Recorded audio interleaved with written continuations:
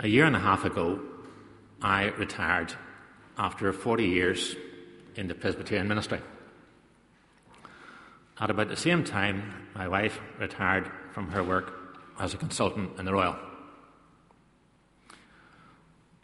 As retirement loomed, we asked ourselves, was there something we could or should be doing once we retired? Over the years, I had always, in addition to being an ordinary Commoner Garden Presbyterian minister, I had always done some part-time theological teaching. Probably about 15 years in Belfast Bible College and about 7 in Trinity in Singapore, and I did a term full-time teaching in Union Biblical Seminary in Maharashtra in India in 1980. So obviously one of the thoughts was, is there some third world Bible college or theological college where they would be temporarily short-staffed, where we could help out? Aware that in many such colleges there would be some missionary away home on furlough, or somebody away working for their PhD, or somebody on maternity leave, or somebody sick, or whatever. So we'd begun to send out various feelers. In some ways it was a good time for us to go. We both appeared to be in rude good health. The children were all married and could do without us for a while. When we'd gone out, to India, we had an 18-month-old baby and a 6-week-old baby to look after. When we went to Singapore, we had a 5-year-old and a 4-year-old and a 2-year-old. And when we were going to Singapore, we worried about Pat's mum and dad missing their only child and their only grandchildren for 7 years. This time, none of those worries. Pat's mum and dad had passed away just in a few years before we retired, so we suddenly found ourselves quite free. So we'd done some inquiries, and then in a kind of routine Christmas email to an old friend, an ethnic Chinese whom I'd known in Singapore days and who, like me, had always been an ordinary Presbyterian minister but doing some theological teaching as well. I mentioned to him what we were thinking about, and with the wonders of email, he was back in about 5 minutes from Sydney saying, "You must go to Vanuatu." Google. My friend Andy Williamson, I'd never heard of it.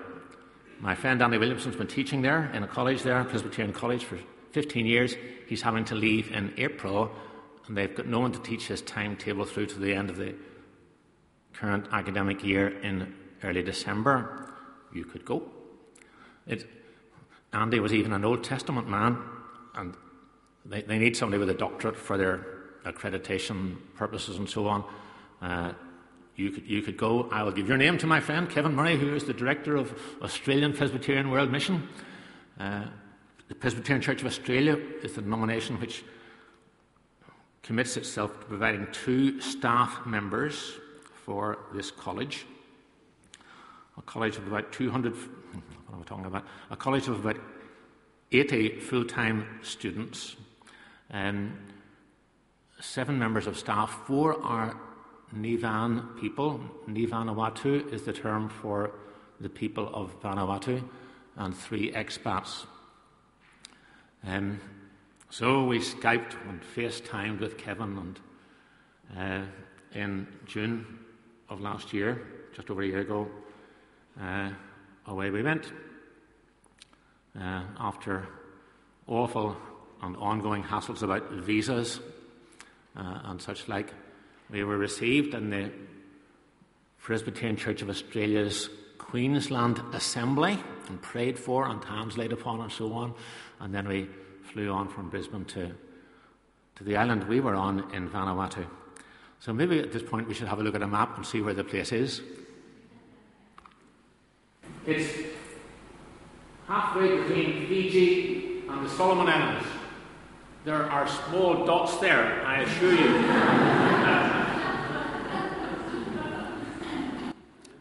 And now we could have the closer-up one of Vanuatu.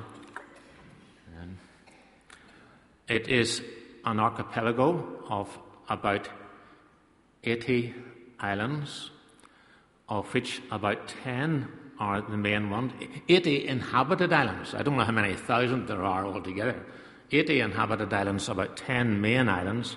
We were on the largest island, that northern one called Santo, Espiritu Santo, and the capital is on the central island there of Efate. The capital is Port Vila. And away we went. What do I have next now? Right. The people of Vanuatu, in the Pacific Ocean, there is a group of islands known as Melanesia. And that means Melas, Nesos, Black Islands. The people of these islands are black-skinned. The countries of Melanesia are Papua New Guinea, Solomon Islands, Vanuatu, New Caledonia, and Fiji. The people who live in the islands further out into the middle of the Pacific Ocean, which is known as Polynesia, are much more light-skinned, of a different race. These are two of the students in the college with their graduation garlands around their necks.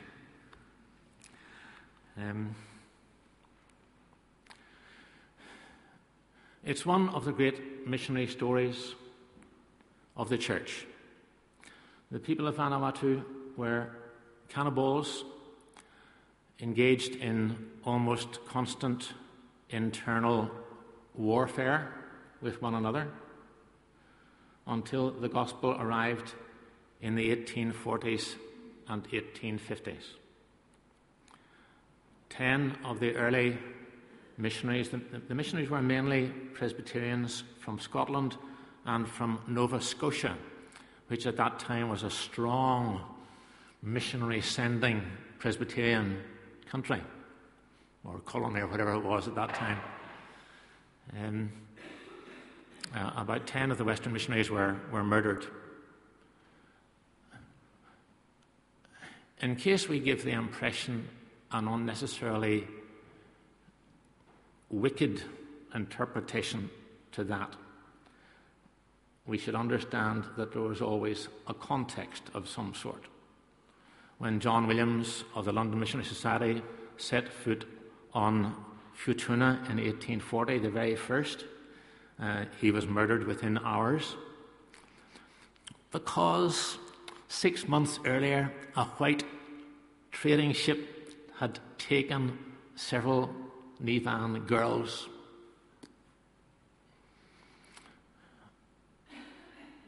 In every case, there was some reason for it, however wrong. And I was pleasantly surprised to read how the missionaries in the early days didn't get as upset as I would have thought they would have at their colleagues being murdered. They said to themselves, "These people do not understand. We must persevere." Today, Vanuatu is over 80% Christian. It is a very peaceful place. Pat and I are given to walking for miles and miles and miles and miles wherever we are in the world. And we would walk for miles along the dirt roads of Santo, walk for miles along the beach, and never feel in any danger whatever. You would occasionally see coming to meet you 10 or a dozen scruffily dressed black guys, all with machetes in their hands, and you would have a certain frisson, perhaps, and we would look at each other, but they would be Presbyterians to a man, and maybe an occasional Methodist in there or something, so no worries at all. Lovely, delightful people. We arrived and we were warmly received. When you go to work overseas, you could easily be lonely for a while. You don't know a soul. You don't know your way around. You don't speak the language. But at Talawa, it is a residential college, so really a self-contained village in a clearing in the forest, in a remote place. A community of about 150 people, the 70 students and their wives and children, and the staff and their wives and children.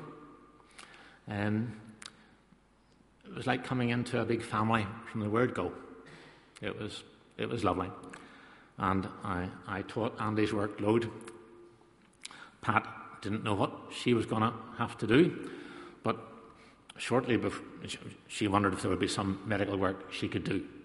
But shortly before we left, they said, we need desperately somebody to teach English. Could Mrs. Dr. Hart do that? Now, teaching English, let me explain the language situation that would cause a need for that. The people of Vanuatu living on 100 different islands, speaking different languages from one another, brought up with a different heart language, mother tongue. 100 different mother tongues for 300,000 people. Because the different islands, and because even on one island, every island in Vanuatu totally covered with dense tropical rainforest, almost impenetrable. So there could be a group of villages here on an island and another group of villages 10 miles away, and they would never have seen each other. So separate languages had developed for thousands of years, languages completely different from each other. There is then, for the past 1.5 centuries, a trade language, an English pidgin language called Bislama, which grew up to facilitate increasing contact between people on the different islands and on individual islands. And that is the national language of Vanuatu. Sitting listening to someone speaking in it, we would hardly understand any word. You would get an occasional word. That would be about it. When kids go to primary school, the first 3 years are in their mother tongue. The next 3 years are in Bislama. When they start secondary and then tertiary, it's English. So for all of them, it's at least there are some French speaking, because there was a French background as well. There are some French speaking secondary schools. So for all of our students, English was either their third or their fourth language. So then they needed a great deal of help with their English. And theological lecturers haven't time when they're correcting an assignment to correct all the grammar and the spelling and so on. They need to see if the student has got his or her head round the theology. One of the 3 expat teachers was a New Zealand lady with an English teaching qualification. She was able to teach 3 of the year groups, but 2 year groups hadn't had an English teacher since the beginning of the year. So Pat gave herself to teaching English to the students. It was largely a matter of giving them things to write and then going through it with them and pointing out mistakes. And it was enormously helpful to the students. And she got close to the students. She maybe got closer to them than I did in some ways, because she would ask them to write about their faith journey, that kind of stuff. There were some opportunities for her to do occasional work in the hospital and in the clinic in the town, but the town was an hour's drive away across a bad road, and we didn't have a vehicle. We could occasionally borrow the school truck. That was expensive and not always available, so there were very limited opportunities for her to get involved there. But she got involved in all kinds of interesting bits and pieces, going on small boats to different islands to do immunisations and so on.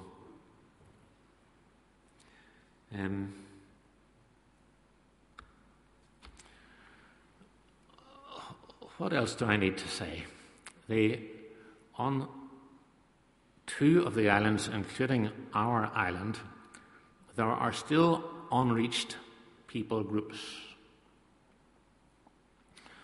And some of our students, most of our students, would be becoming ministers of the Presbyterian Church of Vanuatu.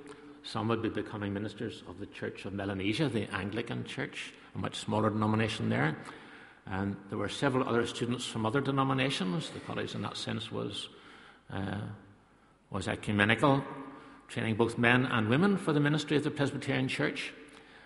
Most of them would become ministers of the church, but some would become bush mission workers, was the expression used, in the effort to reach out to these unreached people groups on Santo and on Malakula, two of the large northern islands.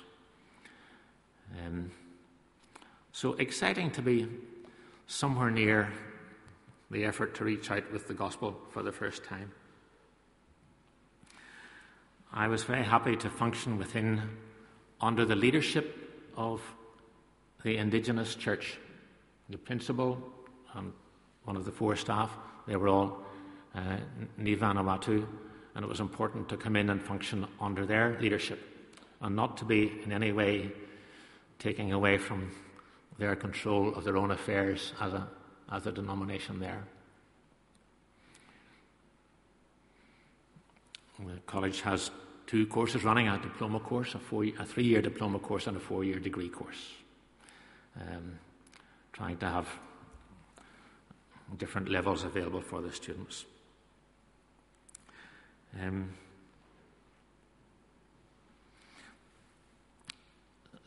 Some general reflections about this kind of thing.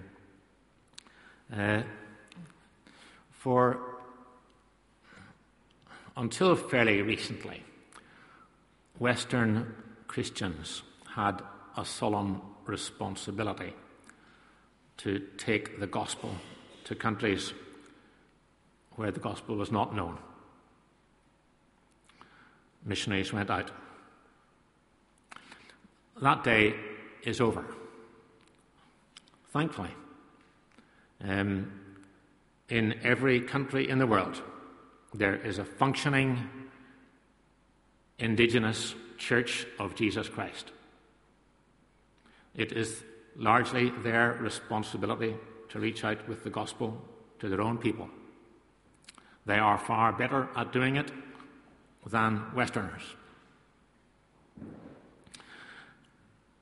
Our solemn responsibility today, it seems to me, is if there are areas of weakness which churches in other countries are aware of in their own outreach and efforts, if we can help them with that area of weakness, then we have a solemn responsibility to do so. It has to be one of the great strengths of the worldwide Church of Jesus Christ, that if there's a weakness in one part, it can be supplied from somewhere else. It's not rocket science, it seems to me. So by and large, our effort, I think, today has to be focused on seeing if we can be of help in other parts of the world, and going in under their leadership and in submission to them, and aiming for a day when we will no longer be needed, when we can make them fully self-reliant and self-sufficient. Although maybe the day will never come. Maybe it will always be that it'll be possible and even necessary to help one another in the worldwide Church of Jesus Christ. I suppose if the missionary motto, the missionary text for many years was, "Go ye into all the world and preach the gospel to every creature," Great Commission at the end of Matthew, maybe the great text for us today would be the phrase that the Apostle Paul uses in Philippians, and indeed as a kind of a theme of Philippians: partnership in the gospel. It's in the opening verses of Philippians and in several other places, koinonia.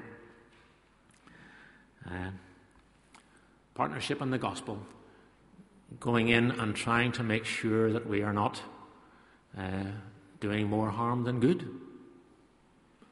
Sometimes going in with Western money can be a distraction, a temptation, and can do more harm than good. It's a matter of very carefully and very delicately trying to work out, can we go in and help in such a way that we actually are helping and not contributing to dependency? It's extraordinarily difficult and requires great wisdom by sending churches and by people who go.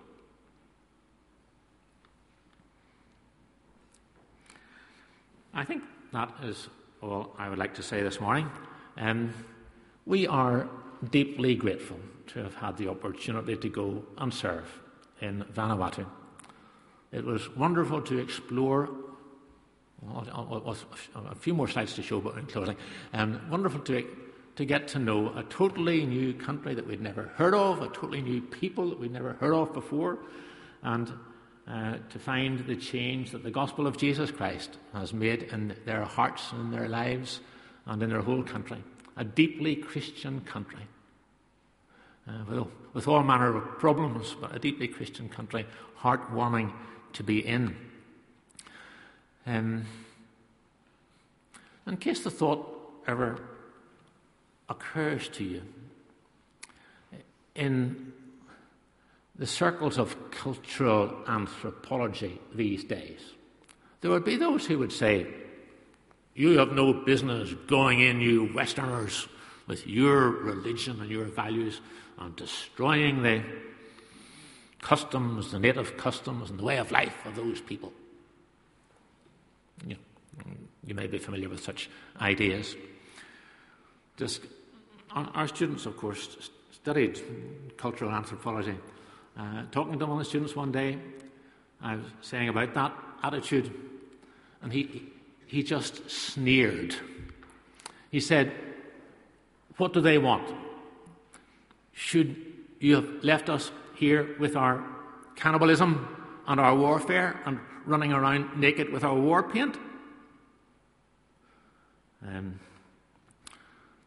For the Ni Vanuatu, they much prefer the hospitals and schools and the God of love and grace, who has changed their lives and their whole way of life. What else do I have there? That's Dorothy, a lovely student for the ministry. There's a bunch of kids. That's the college. As you can see maybe an hour longer look at the previous one. The dirt road, the potholes, some of them a lot bigger than that. Single-story buildings. Those are the better buildings on the campus. Many of the students had a proper little block house like ours. Many of them were just in branch and thatch houses. Go on a wee bit there to see what else we've got. Yeah, some of the staff houses. Yes, go on. Right. Graduation. There's our house and the college truck parked in front of it. As you can see, we had solar panels, which was great for giving us a ceiling fan in the middle of the day, and able to keep our laptop and phones going during the day. That's more ordinary houses out in a nearby village. Yes. The chief, the best known missionary to Vanuatu was John G. Paton from Scotland. Every Ni-Van in the entire country would know the name John G. Paton. He was actually the grandfather of the former minister of Malone Presbyterian, for the Ernest Paton. Paton survived for years daily danger of instant death. After several years, he decided the mission needed a boat to get missionaries onto other islands, to supply them, to rescue them if necessary, instead of relying on the occasional sandalwood trader boat coming and going among the islands. So he came to Australia and Nova Scotia and Scotland and Northern Ireland, and This would have been in the 1860s. They raised money and they bought a boat called the Dayspring, the Morning Star, bringing the light of the gospel to these dark lands. And when the boat finally sank, they rescued the nameplate from it, and it's on the library front wall of Tallowa Theological College in Santo to this day. Sitting around devouring some strange food on the floor out of banana leaf. It wasn't all work. One day after church, we were able to borrow the truck, and away we went to this beautiful place. Lovely beaches, lovely sea. The college was on a clearing in the forest, but it was close to the shore. And when the weather got hotter and hotter towards December, nearly every afternoon, lectures in the morning 7 till 12, nearly every afternoon, middle of the afternoon, with the heat getting a bit hot, Pat and I would scramble and clamber down to the shore and swim in clear, warm Pacific waters over beautiful coral of the reef and wonderful fishes, and the reef thankfully keeping the sharks out, we hoped. A student and his wife and 2 little children in front of our house.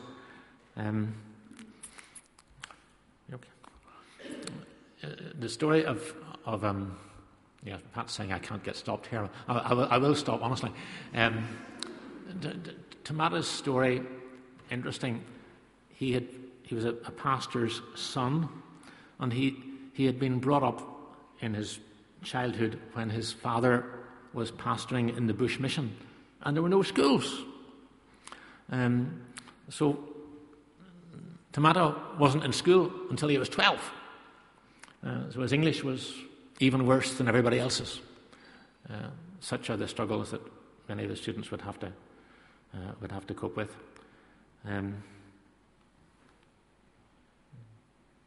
That's the last one, isn't it? Do you want an example of Vishlama, of the pigeon? If you say it out loud, you can sometimes figure it out. Suppose you want the meat belonging to you in the ice box which belongs to me. You ask Mama Pat, that's from my wife Pat, Long Close-Up House. She's next door. She will let you in and you can get your meat out of the icebox.